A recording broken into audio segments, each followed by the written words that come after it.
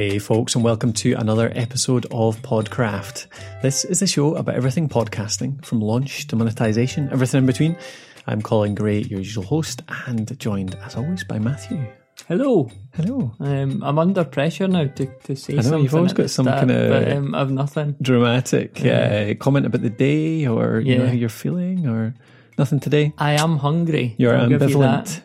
So I apologise in advance for any stomach rumbles noises. Well, thanks very much for joining us for another episode. On this one, we're going to go into faults. We had a question through around, we have questions every day, don't we, about my recorder's not doing this or my microphone's not doing that. And it's always quite hard to figure out people's individual faults, isn't it, with our kit? Yeah, without seeing things, but there are reoccurring issues, aren't there? Yeah, totally. Aye, so there's ways to go about figuring out these faults, I think, or we think, that we'll go through the ways that we do it to troubleshoot, I suppose. Also to mention, start of the episode, this episode is sponsored, as last time, by Podbean. So Podbean's a host that's been around for a long time, but in recent months, or even this year, they've been doing a lot of work to create new tools to help podcasters do what they do best. For example, one example is the ability to get your podcast on Amazon Echo these days really easily. So you can find that and everything else they do over at Podbean. Use our link, thepodcasthost.com/bean. And I'll talk a little bit more about that Echo feature later on. I love that, /bean.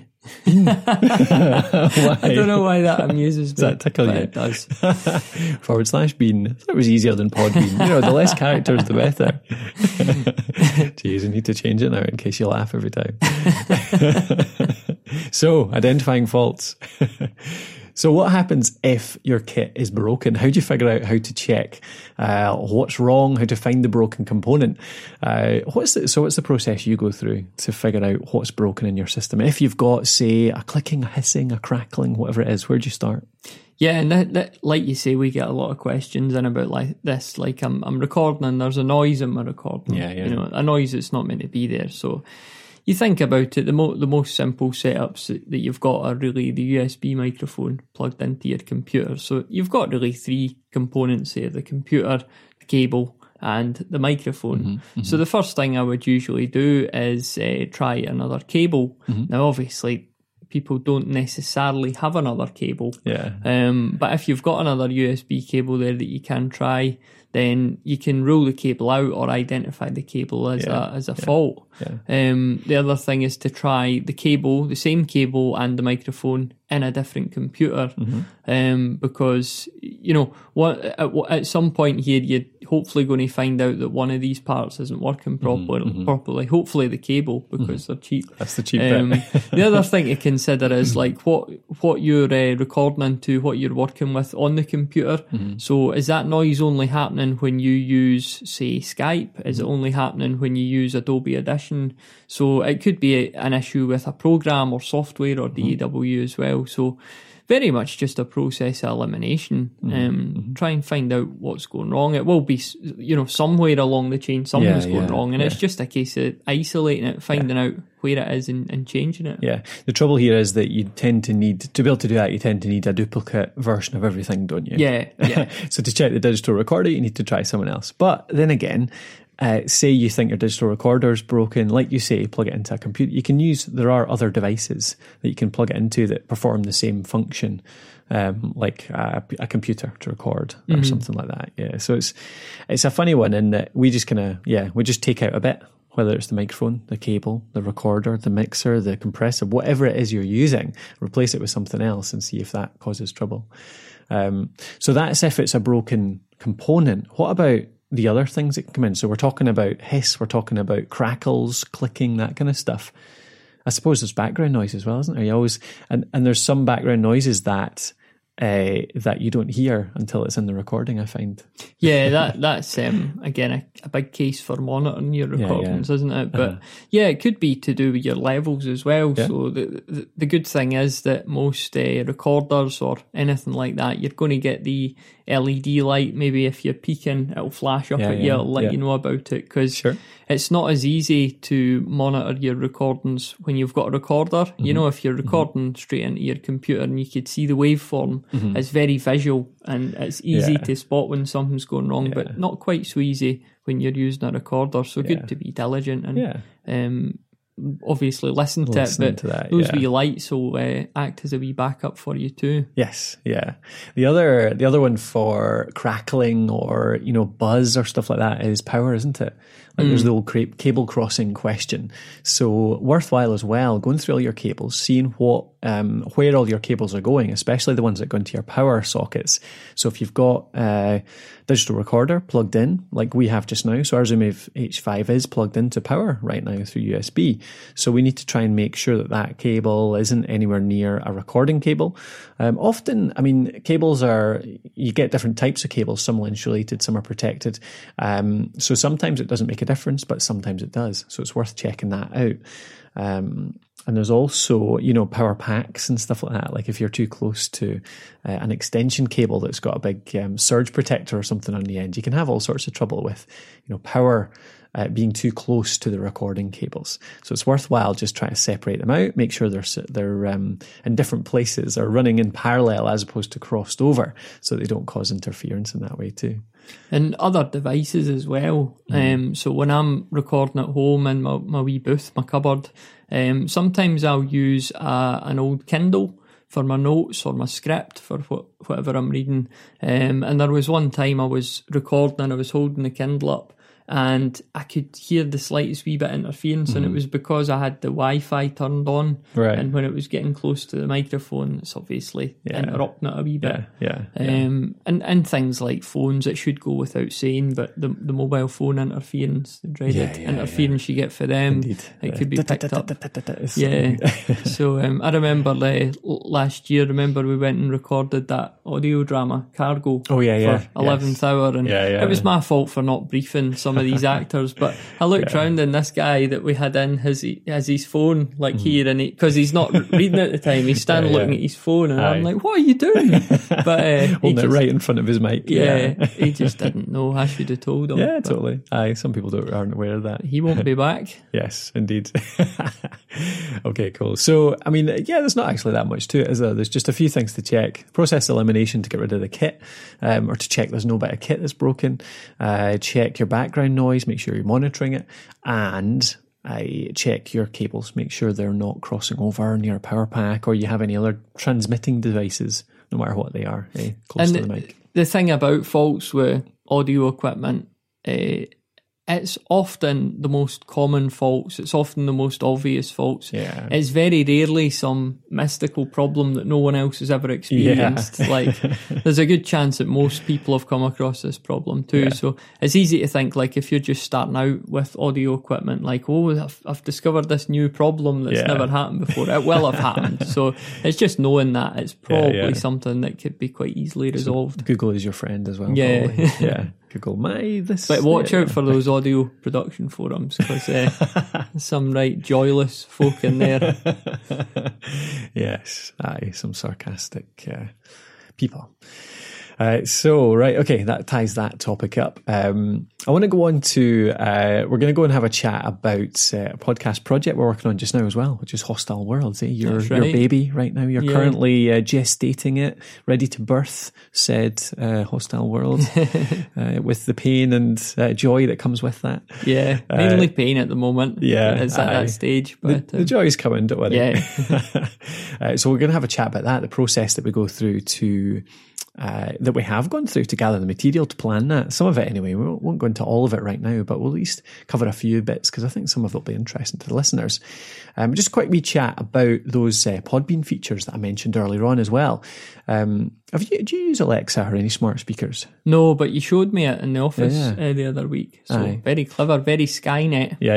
It's cool. It's I love it. I'm totally addicted to my Amazon Echo at home. I've written a couple of articles on the site about it because it's I don't know. It just makes me listen to a lot more music. There's always something in the background now because it's so easy to put something on, and I can put on podcasts and audiobooks really simply too. So I just say, Alexa, play.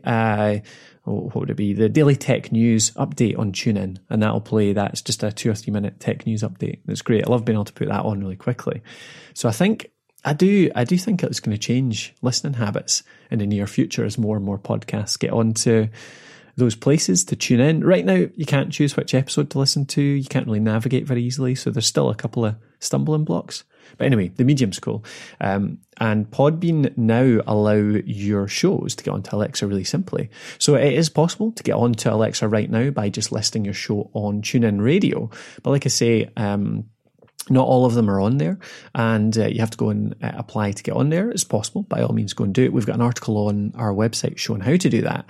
But Podbean make it really easy because their sort of top level of shows, top tier of shows get on there automatically. So if you are on Alexa, you have the Podbean skill installed, you can just say, well, I don't know what the command is, Podbean listen to, or something like that. /bean. Exactly. I would just shout that. Bean, yeah. And you can find, so as long as you have the Podbean skill installed and you activate that skill, then you can get any show playing from the Podbean library that's kind of in that top tier that Podbean have released publicly. But equally, you can actually link it up with your Podbean account. So if you follow people on your Podbean app, so if I was to follow your Hostile Worlds show on the Podbean app, for example, Matthew, then you can listen to that on Alexa as well, because the Alexa skill links up with your Podbean account and allows you to listen to the ones you follow. So it lets you listen to any Podbean hosted show. So it's quite cool. It's a really easy way to get yourself onto Alexa to basically reach another audience, another group of people that are out there trying to find podcasts to listen to. So you can find out more about that over at thepodcasthost.com. Wait for it. /bean. The podcasthost.com /bean. Throwing you off your stride. Throwing me right off. Okay. So, we've got listener comment as well, actually. So let's do this before we jump into the Hostile Worlds chat. Hello, it's Jonathan Brill from Edurate, Education and Innovation. We have just published episode 6 of our podcast, Job Ready, Employer Says Yes. Our audience is drawn from English-speaking countries and comprises careers experts, concerned parents, and young people who are exploring the job market and preparing for interview, whether it's for a part-time or a full-time job. Every week we email 25,000 schools worldwide and post information on social media channels. Every podcast episode includes an interview with an employer, each of whom can host the podcast on their online platform or link to it in a variety of ways. Each episode comprises news on job preparation, a feature on the future of work, often involving advances in artificial intelligence, and critically, an interview with an employer or recruiter. We build marvelous relationships built on the quality of the podcast, and from that on to further sales and business development opportunities. Thanks very much for that, Jonathan. So that came from our request that goes out to all new email subscribers, a lot of our followers, that says, we're happy to play something around your podcast on Podcraft if you send it into us. So you can pop over to thepodcasthost.com /contact and you'll find the place to do that there. You can leave us a voice message and we're happy to play it on the show. So thanks, Jonathan, for that. One tip I would give Jonathan, what about his audio quality there? It might be a SpeakPipe issue. Yeah, see, I'm reluctant to say it. Yeah, you're absolutely right. It could be a SpeakPipe thing. Let's go with that, Jonathan. We'll blame that. But yeah, there's a lot of feedback in the background there, Jonathan. Not the best quality. So I'm assuming that your show is going to be much better than that. Maybe that was just your headset mic as opposed to your proper setup. But assuming that was, sometimes feedback, it could be just you're not using headphones.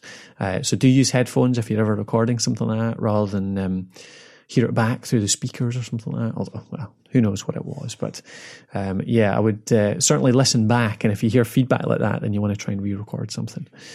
But anyway, thank you anyway for that, Jonathan. Good to hear a bit about your show. So, Hostile Worlds, where are we at? Yeah, I don't know have I spoke about Hostile Worlds. You've mentioned it on the show, yeah. So we've talked about the topic. Yeah. Maybe for people that don't remember, Hostile Worlds is a show about all the places that you're dying to see, but all the places that you'd die if you saw. Yeah, is that right? It's about the universe and all these fascinating but dangerous places. And, yes. So it's a kind of hybrid between audio drama and documentary style. It's all factual for as much as possible with my limited information, but we've had some you've got lots of external information. Yeah, we've had some high caliber input from folks at NASA and things like that, so it's really exciting. So at this moment in time, we're looking to launch with 3 episodes. We're looking to do that by the 7th of September, and that's because part of the discussion so far revolves around the Cassini satellite, which is going to be in the news a week later when it does its dive into Saturn. So we want to have everything out by then. And at this stage, it just feels a lot like, there's a lot in the works, but I've not finished anything. So I'm feeling a bit overwhelmed at the moment. But it's nowhere I've not been before, and I'll live. It's a huge project, isn't it? Because you're making it... because it's a documentary series, because there's so much information in here, we're trying to teach a lot, but keep it nice and light. Yeah. So it's deep in terms of the content you're covering, but intended to be nice and light and easy to listen to. And obviously there's drama elements that we're scripting so that we can teach it as if we're on the planet, on the spaceship, all that kind of stuff. There's been so much prep, hasn't there? Yeah. It's been a big job. Yeah. But how long do you reckon the scripts took you to do in the end? I couldn't even put a number on it, and it's so hard to measure these things, but there was so much tweaking involved and all this, like you're trying to get things right. It's factual. Is it dozens of hours, isn't it? It's like a few days at least. Yeah. When you're just writing a story, you're literally making it up. But this is different. Yeah. So, and I don't know if this is something that applies to if you're out there listening, but we did test reads, didn't we? So if you're doing a show which is relatively scripted, it has to be quite tight. You wrote your scripts, didn't you? And then we actually read them in the studio without recording or anything. It was just to test out the sound, wasn't it? Test out how it was in real life, I suppose. I thought that was really useful, I found. Yeah, it highlights issues in your dialogue or your narration that you might not have noticed just by reading it in your head. Yeah, it's cool. So it's good to hear the trailer coming together. Now you're into the editing phase, aren't you? So it's all about moving audio around, finding the sound effects, finding the music. Yeah. So I've got a sound library that I bought a few years ago, which is really good. But got it. This search engine that I've got for it, couldn't get it working on the PC, so I've got that plugged into the Mac, and then I'm picking my sound effects and putting them through Dropbox to put them into the sessions. So I'm sure there's a better way of doing it, but data stick, old school. Yeah.